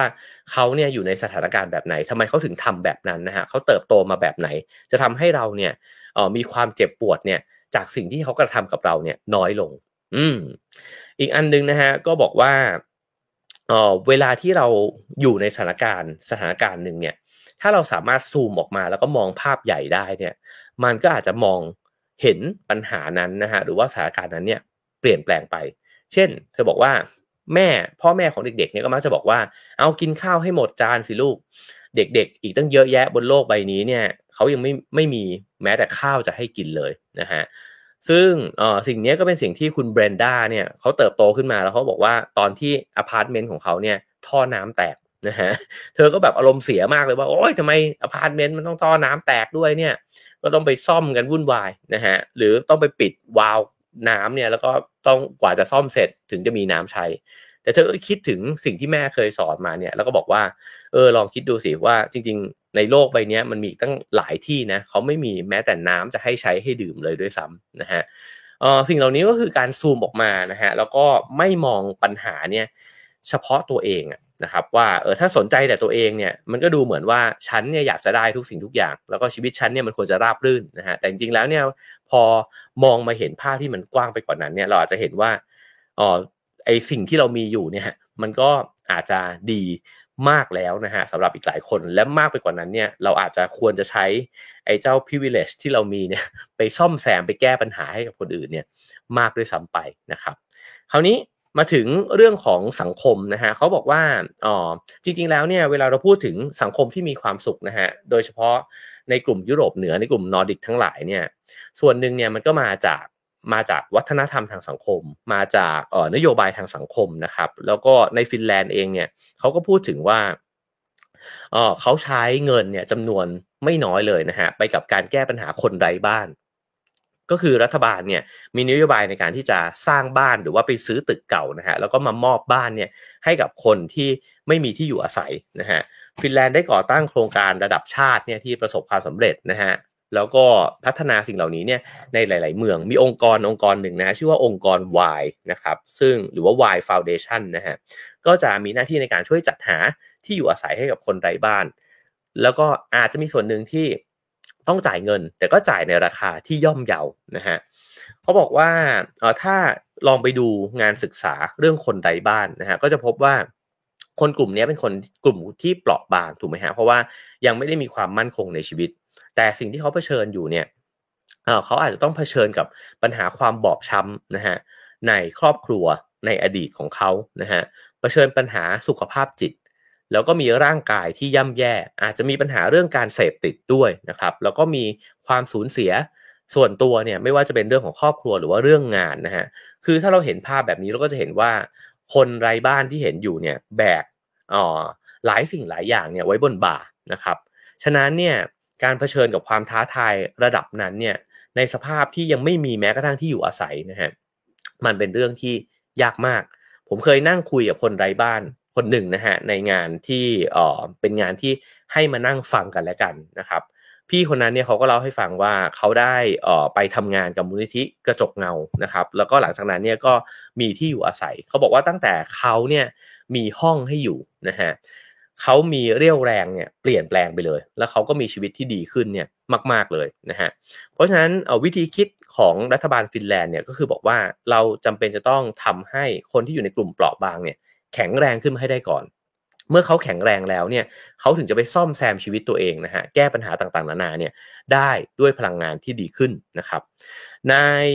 หนังสือเล่มนี้อ้างถึงคำพูดของประธานกรรมการบริหารนะขององค์กร Y ซึ่งเป็นองค์กรที่ทำงานเรื่องนี้นะฮะชื่อว่ายูฮะกากิเนนนะฮะเขาก็อ้างถึงคำพูดของจอร์จออร์เวลนะฮะว่ามีทางเลือกแค่เพียง2ทางคือเราทุกคนเนี่ยจะได้อยู่ในโลกที่ดีหรือไม่ก็ไม่มีใครได้อยู่โอ้โหประโยคนี้นี่คมมากเลยนะฮะมันสะท้อนถึงวิธีคิดของรัฐสวัสดิการมากๆเลยว่าถ้าเกิดว่าประเทศมันมีความเหลื่อมล้ำสูงมากขึ้นเรื่อยๆเนี่ยมันอาจจะดูเหมือนว่ามีคนกลุ่มหนึ่งเนี่ยมีความเป็นอยู่ที่ดีแต่จริงๆแล้วเนี่ยถึงท้ายที่สุดมันจะไม่มีใครมีความสุขเพราะว่าในบ้านเมืองที่มันเหลื่อมล้ำกันสูงมากเนี่ยมันก็ต้องเกิดความขัดแย้งในสังคมนะฮะเกิดปัญหาสังคมเนี่ยขึ้นมามากมายแล้วสุดท้ายก็จะไม่มีใครเนี่ยได้อยู่อย่างสุขสงบเลยแต่ถ้าทุกคนอยู่ในโลกที่ดีเนี่ยอยู่ในโลกที่มันมีโอกาสที่มันเท่าเทียมกันเนี่ยนะฮะก็จะมีโอกาสที่จะได้มีความเป็นอยู่ที่ดีเนี่ยเหมือนกันมากกว่าไม่ได้แปลว่าเท่ากันนะฮะแต่ว่าก็จะมีปัญหาทางสังคมเนี่ยน้อยกว่านะครับเพราะฉะนั้นเนี่ยจากความคิดนี้นะครับเขาบอกว่ามันก็มีรายงานจากกระทรวงสิ่งแวดล้อมนะฮะว่าอ้างถึงข้อมูลที่จะพาคนไร้บ้านเนี่ยออกจากท้องถนนนะฮะว่ามันประหยัดค่าใช้จ่ายเนี่ยไปได้ประมาณ 15,000 ยูโรต่อคนต่อปีนะครับคือการที่ปล่อยให้มีคนไร้บ้านเนี่ยอยู่บนท้องถนนเนี่ยรัฐเนี่ยอาจจะต้องเสียเงินนะฮะในการจัดการเนี่ยถึง 15,000 ยูโรหรือประมาณสัก $1,800 เนี่ยนะฮะเสียไปกับอะไรเขาบอกก็เสียไปกับการที่จะต้องดูแลสุขภาพแบบฉุกเฉินนะฮะหรือให้บริการทางสังคมหรือต้องเสียไปกับระบบยุติธรรมที่ต้องมาจัดการกับคดีต่างๆนานาเหล่านี้นะฮะอาจจะเกิดอาชญากรรมขึ้นเวลาที่มีคนไร้บ้านอยู่เยอะแยะแล้วเขาไม่มีโอกาสในชีวิตเขาอาจจะต้องไปปล้นชิงวิ่งราวนะครับสิ่งเหล่านี้เนี่ยพอกดตัวเลขเครื่องคิดเลขคำนวณมาแบบนี้ก็รู้สึกว่ามัน make sense ในการที่จะใช้งบประมาณเนี่ยไปช่วยเหลือคนไร้บ้านแบบนี้ให้เขามีชีวิตความเป็นอยู่ที่ดีขึ้นดีกว่าที่จะให้เขาอยู่อย่างไร้บ้านแล้วก็ต้องไปแก้ปัญหาสังคมเนี่ยซึ่งก็ต้องใช้ตังค์ในงบประมาณเนี่ยอยู่ดีนะฮะตรงนี้ก็ผมว่าตัวหนังสือเล่มนี้เนี่ยพยายามจะหยิบเคสเนี้ยขึ้นมานะฮะเพื่อจะสะท้อนให้เห็นเป็นตัวอย่างตุ๊กตาหนึ่งว่านี่คือสังคมที่คิดถึงความเป็นอยู่ของผู้คนเป็นเพื่อนในสังคมนะฮะแล้วก็พอเราปรับชีวิตเขาเนี่ยให้สามารถมีความเป็นอยู่ที่ดีขึ้นได้นะครับทุกๆคนในสังคมก็จะมีสังคมที่น่าอยู่เนี่ยขึ้นไปพร้อมๆกันนะฮะคราวนี้เขาก็พูดถึงนะครับว่าตัวมูลนิธิเองเนี่ยก็จำกัดความนะฮะของความกล้าหาญเอาไว้นะฮะบอกว่าเราเนี่ยกล้าที่จะอยู่เคียงข้างคุณแม้ว่าคนอื่นจะเดินจากไปเราเป็นผู้นำตัดสินใจและนำแผนของเราเนี่ยไปสู่การปฏิบัติด้วยใจที่เปิดกว้างนะครับแล้วก็อีกคำหนึ่งนอกจากคำว่าความกล้าหาญก็คือคำว่าความไว้วางใจนะฮะเขาบอกว่าเราทำตามสัญญาที่ให้ไว้ผู้เช่าของเราสามารถวางใจได้ในเรื่องราคาที่สามารถจ่ายไหวและดูแลอย่างต่อเนื่องและความปลอดภัยของที่อยู่อาศัยของพวกเขาก็คือว่าจ่ายเนี่ยในราคาที่ไม่ได้แพงนะครับแล้วก็มาอยู่ในสถานที่ที่จัดเตรียมไว้ให้เนี่ยปลอดภัยแน่นอนนะฮะซึ่งรายงานความสุขของโลกนะฮะในปี 2020 อันนี้ตรงกันกับprofessor ที่ผมไปคุยมาที่เนเธอร์แลนด์นะฮะว่าพอเราถามว่าสังคมที่มีความสุขเนี่ยมันประกอบไปด้วยอะไรบ้างนะฮะสิ่งเหล่านี้ก็คือเช็คลิสต์นะฮะว่าสังคมแบบนั้นเนี่ยที่ได้คะแนนอันดับความสุขต้นๆของโลกเนี่ยมักจะมีสิ่งเหล่านี้หนึ่งก็คือว่ามีเครือข่ายการสนับสนุนทางสังคมที่ดีนะฮะคือทั้งสังคมทั้งชุมชนเนี่ยมีการเกื้อหนุนกันเวลาที่ใครเฟลลงไปเนี่ยมันไม่ได้รู้สึกแย่ไม่ได้รู้สึกว่าฉันจะโดดเดี่ยวหรือว่าฉันจะต้องฮึดสู้กลับมาด้วยตัวเองมันมีการรองรับทางสังคมเนี่ยที่ดีกว่านะฮะสองมีความไว้วางใจกันในสังคมก็คือว่าเดินเหินอยู่ในบ้านในเมืองเนี่ยมันไม่ต้องกลัวใครจะมาเอามีดมาจี้นะฮะหรือเวลาทำอะไรสักอย่างนึงเนี่ยมันมั่นใจได้ว่ามันจะเป็นไปตามนั้นนะครับซึ่งสิ่งนี้เนี่ยมันไปลิงก์กันกับข้อ3ก็คือรัฐบาลที่ซื่อสัตย์ นะฮะเขาบอกว่าประเทศที่มีความสุขเนี่ยจะต้องมีรัฐบาลที่ไว้ใจได้ถ้ายังมีเรทของการคอร์รัปชันที่สูงนะฮะไม่มีทางเลยที่คนในประเทศนั้นเนี่ยจะมีความสุขเพราะว่าคนจะรู้สึกตลอดเวลาครับว่าฉันจ่ายภาษีไปเนี่ยไปให้เขาโกงนะฮะแล้วก็ฉันเครียดมากกับการต้องติดตามการโกงเนี่ยของบรรดาคนที่ไปทำงานทางการเมืองนะฮะเพราะฉะนั้นมันก็ไปลิงก์กับระบบที่มันสามารถตรวจสอบได้นะฮะตรวจสอบรัฐบาลได้สิ่งเหล่านี้สำคัญมากๆต่อการที่ประเทศนั้นเนี่ยจะมีความเป็นอยู่ที่มีความสุขนะฮะซึ่งถ้ามันเป็นแบบนั้นเสียแล้วเนี่ยมันก็จะได้ไอ้ปัจจัยอื่นตามไปเช่นได้สภาพแวดล้อมที่ปลอดภัยและน่าอยู่นะฮะคือถ้ารัฐเนี่ยเข้าไปบริหารจัดการนะฮะคนที่ทำงานภาครัฐเนี่ยทำเพื่อสังคมไม่ได้ทำเพื่อดึงตังค์เข้าตัวเองเนี่ยนะฮะสิ่งต่างๆมันก็จะสะท้อนออกมาผ่านสาธารณูปโภคสาธารณะใช่ไหมฮะเราจะมีสวนสาธารณะที่ดีขึ้นมีถนนที่ดีมีการคมนาคมที่ดีนะฮะมีระบบต่างๆนานาที่มันปลอดภัยนะครับและสุดท้ายมันก็จะนำไปสู่ชีวิตที่มีสุขภาพที่ดีนะซึ่งสิ่งเหล่านี้เนี่ยเขาบอกว่ามันมีความสำคัญส่วนมันจะเกิดขึ้นยังไงเนี่ยก็แล้วแต่นะฮะว่าจะไปเริ่มต้นไก่กับไข่เนี่ยตรงไหนนะฮะอาจจะเกิดจากค่านิยมก่อนหรือเปล่านะฮะเกิดจากการไปทำประชาชนตื่นตัวขึ้นมาเรียกร้องนะฮะให้เกิดระบบที่สามารถตรวจสอบได้นะครับแต่ก็แน่นอนนะฮะปัญหามีความสลับซับซ้อนอีกมากมายเลยนะครับแต่นี่คือเช็คลิสต์ที่บรรดาประเทศที่มีความสุขเนี่ยเขามีกันนะครับคราวนี้เขาบอกว่าในฟินแลนด์เนี่ยมันมีสิ่งหนึ่งที่คนฟินแลนด์เขาบอกกันเลยครับแล้วก็คนที่ให้สัมภาษณ์กับผม2คนเนี่ยพูดถึงเรื่องนี้ก็คือพูดว่าคนประเทศนี้ไว้ใจได้เขาบอกว่าถ้าเกิดว่าคุณมีใครสักคนหนึ่งเนี่ยรับปากคุณว่าเขาจะทำสิ่งนี้ให้คุณเนี่ยคุณมั่นใจได้เลยว่าเขาไม่เบี้ยวนะฮะหนังสือเล่มนี้เนี่ยเขาพูดถึงเรื่องนี้เหมือนกันนะครับบอกว่าถ้าใครบอกว่าจะช่วยคุณเขาจะช่วยคุณแน่ๆถ้ามีการทำสัญญาจ้างงานกันเนี่ยไม่มีการเบี้ยวนะฮะเพราะฉะนั้นฟรีแลนซ์ในประเทศนี้เนี่ยไม่ต้องใช้เอกสารอะไรมากมายเลยแต่ว่าเชื่อใจกันได้นะครับผมว่าส่วนหนึ่งเนี่ยของจริงๆแล้วเนี่ยในเดนมาร์กเองเนี่ยตอนที่ไปถ่ายทำรายการเนี่ยก็มีคนพูดถึงคำว่า trust เหมือนกันเขาบอกว่าสังคมที่มีความสุขนะฮะมันจะต้องเป็นสังคมที่มีเรทการไว้วางใจกันเนี่ยสูงนะครับตอนที่โพสต์ลงไปเนี่ยอาจารย์ณัฐวุฒิเผ่าทวีก็มาโพสต์เรทของอัตราความไว้วางใจกันของในประเทศต่างๆนะฮะซึ่งก็น่าสนใจมากเลยว่ามันก็ประเทศในกลุ่มที่ถูกจัดอันดับว่ามีความสุขเนี่ยก็จะมีเรทความไว้วางใจเนี่ยที่สูงด้วยเช่นกันนะฮะผมเองลองลิงก์ต่อไปอีกนิดนึงว่ามันจะเกิดขึ้นเนี่ยกับประเทศที่มีความเหลื่อมล้ำเนี่ยต่ำด้วยนะฮะผมเพิ่งไปที่นามิเบียมาแล้วนามิเบียเนี่ยเป็นประเทศที่มีความเหลื่อมล้ำเนี่ยสูงมากๆนะฮะถ้าเทียบกันอาจจะเหลื่อมล้ำน้อยกว่าแอฟริกาใต้หน่อยแอฟริกาใต้นี่เหลื่อมล้ำสูงมากๆนะฮะเวลาเราเดินทางอยู่ในเมืองนะฮะเมืองหลวงเนี่ยก็จะเห็นว่าบ้านเนี่ยรั้วสูงมากนะครับทำรั้วสูงยังไม่พอยังต้องมีลวดหนามเนี่ยขึงอยู่เนี่ยบนเหนือรั้วที่สูงขึ้นไปผมว่าโอ้โหเกือบ3 เมตรนะฮะรวมกันแล้วเนี่ยคือมันสะท้อนเลยว่ามันไม่มีความปลอดภัยในชีวิตและทรัพย์สินเลยนะฮะมีไอ้ลวดไฟฟ้าเนี่ยขายดีมากนะครับแล้วเขาก็เล่าให้ฟังว่าเจ้าธุรกิจที่ดีมากนะฮะทำรายได้ได้ดีมากก็คือธุรกิจรปภนะเพราะฉะนั้นเนี่ยความไว้วางใจน้อยนะฮะพอความไว้วางใจน้อยเนี่ยความสุขของคนที่อยู่ในประเทศนั้นก็จะลดลงต่ำด้วยเช่นกันซึ่งมันลิงก์กันกับความเหลื่อมล้ำนะฮะคราวนี้มาถึงประเด็นสุดท้ายนะฮะที่วันนี้จะหยิบมาฝากกันนะครับก็คือเรื่องของในนี้เขาตั้งชื่อบทที่6ว่าซิสุเพื่อการเปลี่ยนแปลงทางสังคมนะฮะผู้เขียนเนี่ยก็เล่าให้ฟังว่าเขาย้ายจากแคนาดามาที่ฟินแลนด์เนี่ยเขาก็รู้สึกเลยว่าเขาเนี่ยมีสิทธิ์มีเสียงเนี่ยในฐานะบุคคลคนหนึ่งนะฮะที่ถูกคนอื่นมองหรือว่าให้คำจำกัดความเนี่ยจากความสามารถมากกว่าเพศสภาพหรือว่ารูปร่างหน้าตาตรงนี้น่าสนใจนะฮะคือไม่ใช่ทุกสังคม ที่จะเวลานิยามใครสักคนเนี่ยนิยามว่าคนนี้เนี่ยเป็นคนที่ทำอะไรมานะฮะมากกว่าการที่จะเห็นว่าตกลงแล้วโผล่มาปุ๊บเลยเนี่ยเขาเป็นผู้หญิงผู้ชายเขาเป็น LGBTQ หรือว่าเขาเกิดมานามสกุลอะไรนะครับหรือผิวขาวผิวดำผิวคล้ำผิวสว่างแบบนั้นนะฮะคือรูปร่างหน้าตาเนี่ยสำคัญในหลายๆประเทศเลยนะครับแล้วผมว่าสิ่งหนึ่งที่สะท้อนชัดก็คือประเทศไหนที่มีธุรกิจสัญญกรรม รุ่งเรืองนะฮะนั่นแปลว่า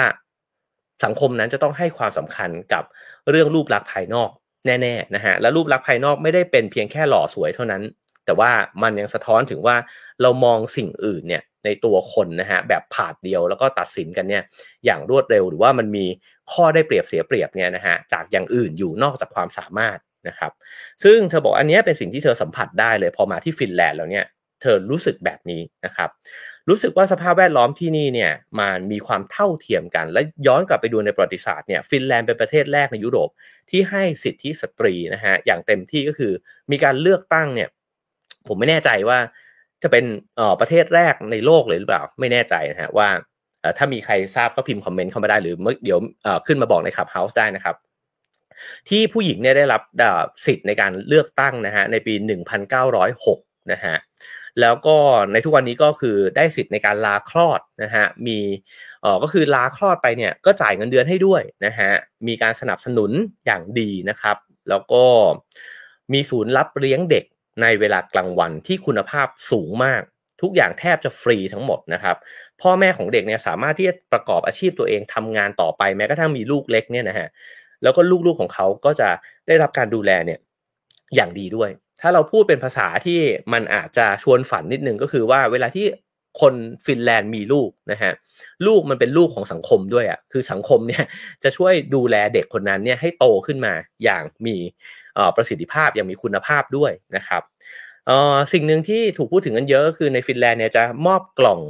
เบบี้เนี่ยนะฮะกล่องทารกเนี่ยให้กับแม่มือใหม่นะครับสิ่งเหล่านี้เนี่ยทำกันมา80ปีแล้วนะฮะ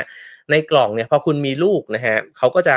หยิบยื่นกล่องเนี่ยให้กับบรรดาแม่ๆทั้งหลายในกล่องก็จะมีสินค้าคุณภาพเนี่ย50รายการนะฮะตั้งแต่ถุงนอนเด็กเสื้อผ้ากันเปื้อนนะฮะไอ้เจ้าอุปกรณ์ทั้งหลายในการช่วยดูแลเด็กเนี่ยแล้วก็เอาไปเหมือนกับเริ่มต้นชีวิตใหม่นะฮะของลูกๆนะครับอันนี้ก็คือมีการจัดเตรียมให้โดยภาครัฐเลยนะครับในทุกวันนี้เนี่ยอัตราการจ้างงานนะฮะผู้หญิงกับผู้ชายในฟินแลนด์เกือบจะเท่ากันผู้หญิง 71.8 ผู้ชาย 73.3 แทบไม่ต่างกันเลยนะครับแล้วก็ถ้าตัดภาพกลับไปดูในภาคการเมืองนะฮะเขาบอกว่าตอนที่เขาเขียนหนังสือเล่มนี้อยู่เนี่ยฟินแลนด์ก็ปกครองไปด้วยรัฐบาลผสมที่มีผู้หญิงเนี่ยเป็นผู้นำพรรค5พรรคนะฮะแล้วก็มีนายกรัฐมนตรีเนี่ยเป็นผู้หญิงด้วยนะครับเพราะฉะนั้นเนี่ยมันก็เลยสะท้อนให้เห็นนะฮะว่าในสังคมฟินแลนด์เนี่ยโอ้โหผู้หญิงมีบทบาทอยู่ในสังคมไม่แพ้ผู้ชายนะครับสิ่งเหล่านี้ก็ผมว่าเป็นเรื่องหนึ่งที่บรรดาประเทศนอร์ดิกก็ให้ความสำคัญกันมากนะฮะอย่างถ้าเราไปที่สวีเดนเราก็จะเห็นว่าบรรดานิทรรศการทั้งหลายเนี่ยจะไฮไลท์ผู้หญิงขึ้นมาถ้าเดินเข้าไปในมิวเซียมที่เป็นศิลปะเขาก็จะมีนิทรรศการหรือว่ามีหนังสือนะฮะที่รวบรวมผลงานศิลปินหญิงนะฮะผมไปที่พิพิธภัณฑ์วาซ่าเนี่ยที่เป็นเรือโบราณนะครับเรือรบของสวีเดนเนี่ยก็ยังมีการจัดนิทรรศการที่บอกว่าในเรือลำนั้นเนี่ยมันมีผู้หญิงอยู่เป็นจำนวนมากเลยนะฮะเพราะว่าประวัติศาสตร์ใน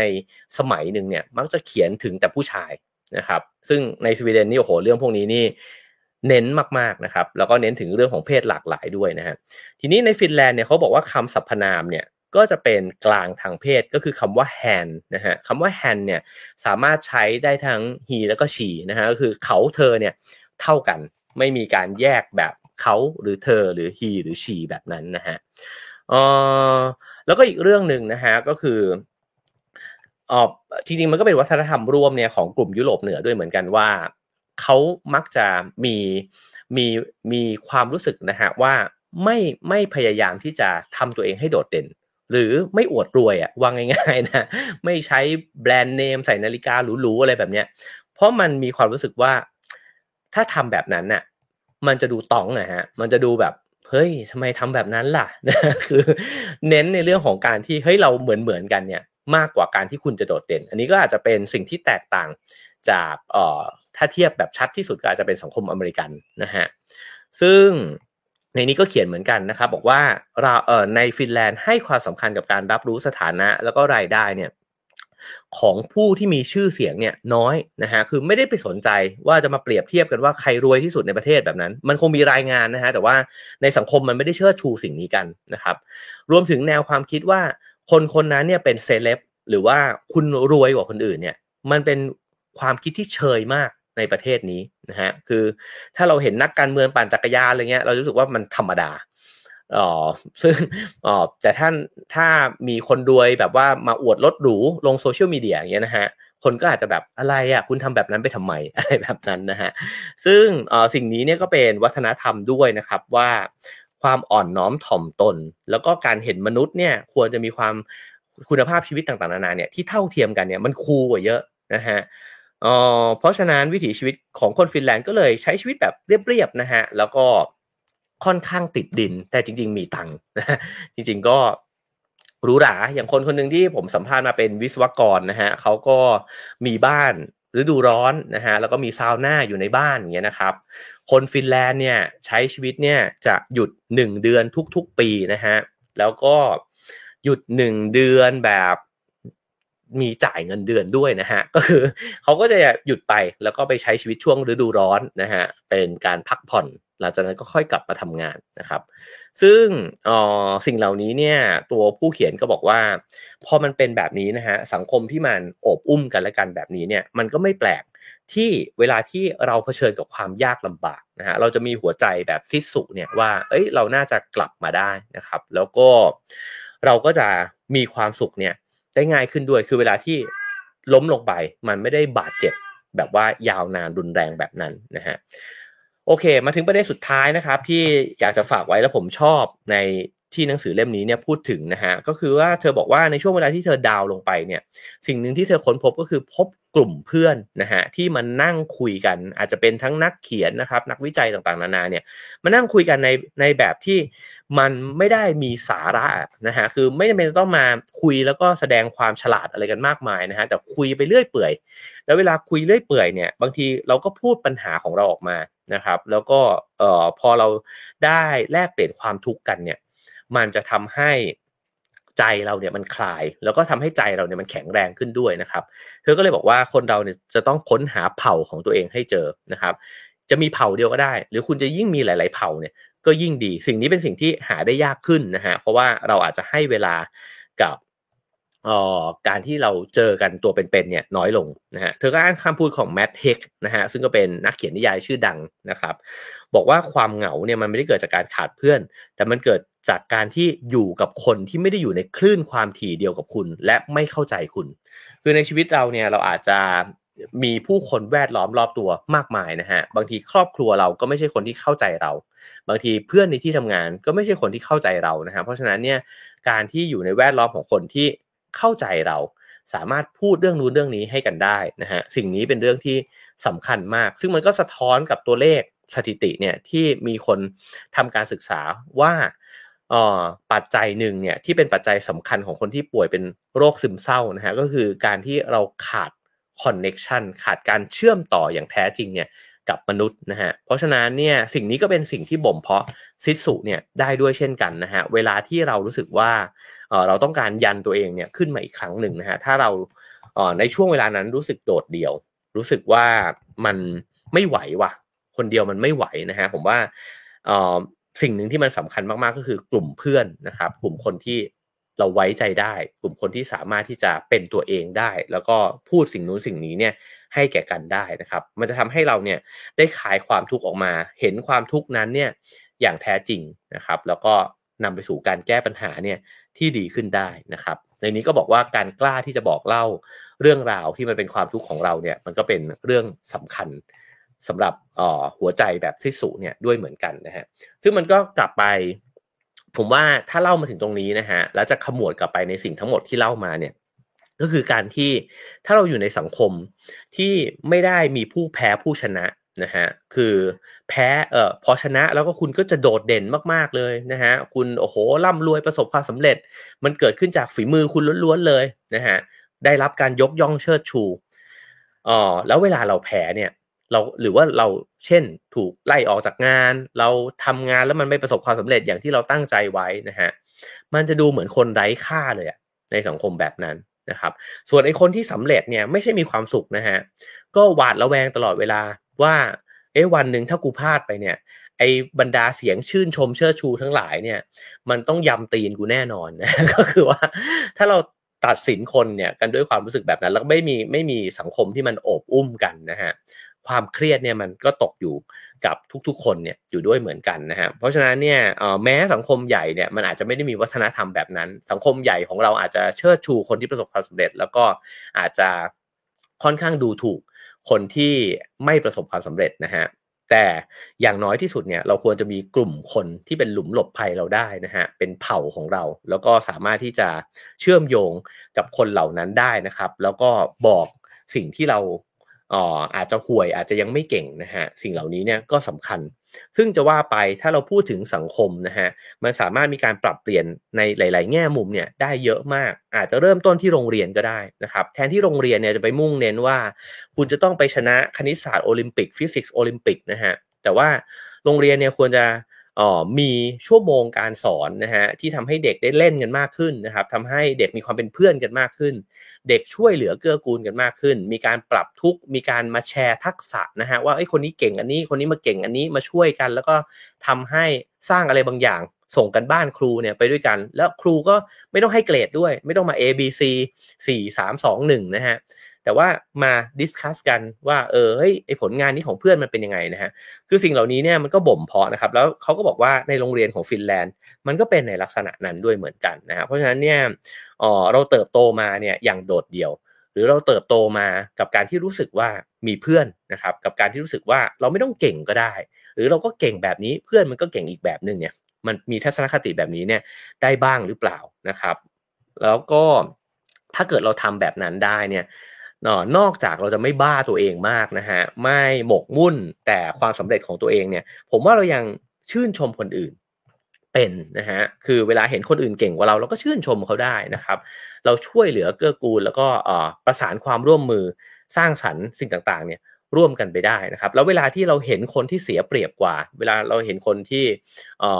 เขาไม่มีโอกาสเท่าเราจะมีความรู้สึกว่าเราก็น่าจะช่วยเหลือกันดึงกันขึ้นมาแล้วก็อยู่ในสังคมที่มันมีความสุขไปด้วยกันนะครับผมคิดว่าสิ่งเหล่านี้มันเชื่อมโยงกันหมดเลยนะฮะว่าไม่ว่าจะเป็นมิติส่วนตัวนะฮะซึ่งเราสามารถที่จะทำได้นะครับตั้งแต่การฝึกซิสุในทุกวันนะฮะอาจจะคอมมิตอะไรบางอย่างแล้วก็ไม่ว่าสิ่งใดจะเกิดขึ้นนะครับเราก็จะลงมือทำสิ่งเล็กๆนั้นเนี่ยในทุกๆวันก็บ่มเพาะนิสัยบ่มเพาะหัวใจแบบนี้นะฮะในขณะเดียวกันไม่จำเป็นจะต้องไปกดดันตัวเองว่าในช่วงเวลาที่มันไม่ไหวก็ผ่อนตัวเองลงบ้างก็ได้นะครับสองก็คือว่ามีกลุ่มคนที่ไว้วางใจกันนะฮะแล้วก็แชร์สิ่งต่างๆเนี่ยร่วมกันนะฮะแล้วก็ลองขยายออกไปว่าเราสามารถที่จะใช้หัวจิตหัวใจแบบนี้เนี่ยไปสร้างสังคมนะฮะอาจจะเป็นสังคมในออฟฟิศก่อนก็ได้สังคมในครอบครัวก็ได้แล้วก็รวมถึงการช่วยกันคิดถึงสังคมในระดับประเทศด้วยก็ได้นะฮะว่าเราสามารถที่จะมีการช่วยเหลือเกื้อกูลหรือโอบรับกันเนี่ยในสังคมเนี่ยแล้วก็สร้างความสุขที่มันใกล้เคียงกันเท่าเทียมกันมากขึ้นเนี่ยได้ยังไงบ้างนะครับเพราะฉะนั้นสิ่งเหล่านี้เนี่ยมันโยงกันอยู่แล้วมันก็มีผลเป็นปัจจัยสำคัญเนี่ยกับความสุขของคนแต่ละคนแล้วก็ความสุขของคนในสังคมนั้นด้วยนะครับจากหนังสือเล่มนี้นะฮะ Everyday Sisu นะครับปกติเป็นพิเศษนะครับโดยคุณคัตยะปันสะนะครับแล้วก็ผู้แปลก็คือคุณพิชยาธีระวัฒสกุลนะฮะก็ขอขอบคุณคุณพิชยาด้วยนะครับสำนักพิมพ์ Flying Bear นะฮะก็ไปซื้อหามาอ่านกันได้นะครับผมเล่าไปเสี้ยวเดียวเท่านั้นเองยังมีเรื่องน่าสนใจอีกเยอะมากนะครับแล้วก็มีรายละเอียดที่หนังสือเล่มนี้เขียนไว้เยอะมากเลยนะครับแล้วก็ซิสุก็จะเป็นหนึ่งในหัวข้อของหนังสือเล่มใหม่ของผมด้วยนะครับผมเขียนถึงแนวความคิดแล้วก็วิถีชีวิตของผู้คนจากหลายๆประเทศนะฮะไว้ในหนังสือเล่มใหม่น่าจะออกในเดือนตุลาคมนะครับเป็นเล่มที่ภูมิใจนำเสนอมากนะฮะก็คิดว่าอ่านสนุกแล้วก็น่าจะได้ประโยชน์นะครับผมขอบคุณทุกคนที่ฟังมาถึงตอนนี้นะฮะก็ให้คะแนนความพึงพอใจเข้ามาได้นะครับ543-210นะครับแล้วก็สนับสนุนรายการได้ตามเบอร์บัญชีแล้วก็ QR code ที่ปรากฏอยู่บนหน้าจอนะครับเรื่องราวของความสุขในแต่ละประเทศเนี่ยก็จะเป็นส่วนหนึ่งเนี่ยที่อยู่ในทอล์กโชว์ด้วยเช่นกันนะฮะแต่ว่าในทอล์กโชว์จะมีอะไรอีกเยอะมากที่นอกเหนือไปจากเรื่องราวเหล่านี้นะครับเพราะฉะนั้นพรุ่งนี้นะฮะถ้าสนใจจะไปฟังทอล์กโชว์กันนะครับก็ตื่นมา 8 โมงเช้ามากดบัตรกันได้นะครับแล้วก็ผมก็จะรอลุ้นอยู่ที่บ้านนะว่าจะมีใครซื้อบัตรบ้างไหมนะครับเดี๋ยวเราไปต่อกันใน Clubhouse นะครับผม ขอบคุณทุกคนเลยนะฮะที่ให้คะแนนความพึงพอใจกันเข้ามานะครับพรุ่งนี้เช้าอาจจะตื่นมาอธิบายวิธีขายบัตรนะฮะแล้วก็เราก็มาซื้อบัตรกันตอน 8 โมงเช้าครับผม